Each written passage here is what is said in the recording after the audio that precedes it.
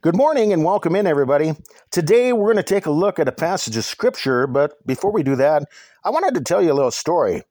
You know, it's hunting season up here in northern Minnesota, and a lot of people have begun hunting grouse. Over the years, we've met a lot of hunters as we work out in the woods. Recently, we met some people who had driven all the way up here from the state of West Virginia, and we had never eaten grouse before, but they kindly offered to cook some up for us to try. And it was absolutely fantastic. A good part of our lives have been spent out here in the woods by West Gemmel Ridge Road. Andrew and I have probably driven down this road 2,000 times, and the forest behind it has become a second home for us. But each time we drive down the ridge road, the dirt road will eventually come to a spot where you can either go to the right or to the left. I mean, you can stay on the ridge road or turn right at the fork onto the Lost River Road. And you know, many times we have seen hunters who camp right under the balsam stand alongside that fork in the road, almost as if they can't decide which way they want to go. And this reminds me of the Christian life. You know, each day we are presented with choices in our lives as to which way we're going to go. We must decide which path we're going to follow. When you come to a fork in the road, you can either go to the right or to the left. And our faith is very similar because we only have two choices presented to us. We can either choose to do the will of God or to choose it not. But the choices that we make today about serving God's purpose rather than our own are integral in regards to obtaining eternal salvation. Look at Matthew chapter 21. Verses 28 through 32 says, "But what think you? A certain man had 2 sons, and he came to the first and said, 'Son, go work today in my vineyard.' He answered and said, 'I will not.' But afterward he repented and went. And he came to the second and said likewise, and he answered and said, 'I go, sir,' and went not. Whether of them twain did the will of his father? They say unto him the first.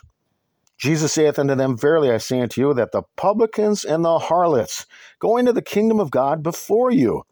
For John came unto you in the way of righteousness, and you believed him not.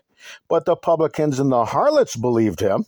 And ye, when ye had seen it, repented not afterward, that you might believe him." When we study this passage, we learn that it's about repentance. Repentance is about having a change of your heart, insomuch that it causes you to go in a different direction in your life. It's about changing your mind to do God's will rather than your own. There's one thing that separates a saint from a sinner. It's the choice that you make in your life today about which one you want to become. Andrew and my family know how much I hated the teaching profession.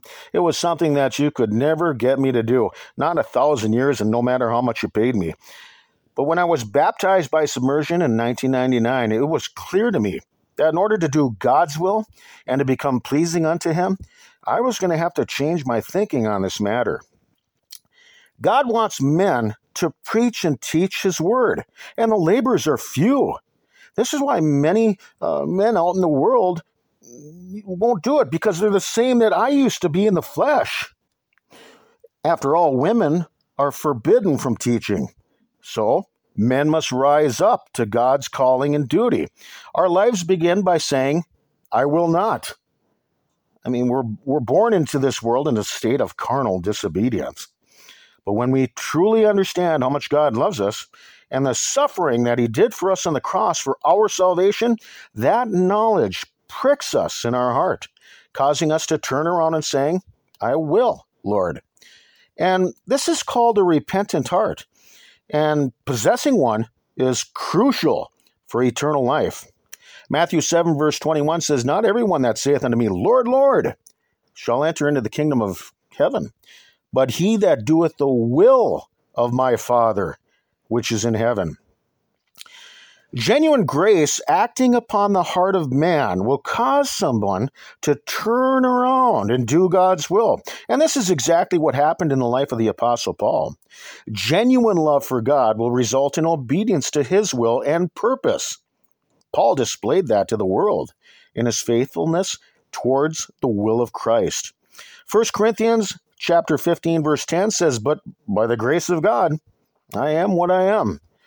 And his grace which was bestowed upon me was not in vain, but I labored more abundantly than they all. Yet not I, but the grace of God which was with me."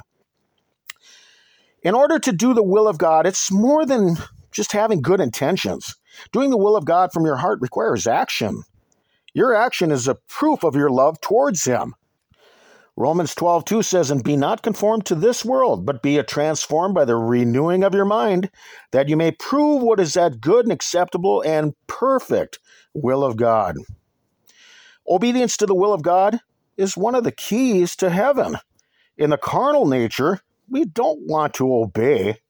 We don't want to do the will of somebody else. We want to live our own life, not live our lives for somebody else. We want to do things our way. Repenting and doing God's will is imperative for salvation. And one must consider the words that you're saying each time you petition God in the Lord's Prayer. Matthew chapter 6, 9 through 10.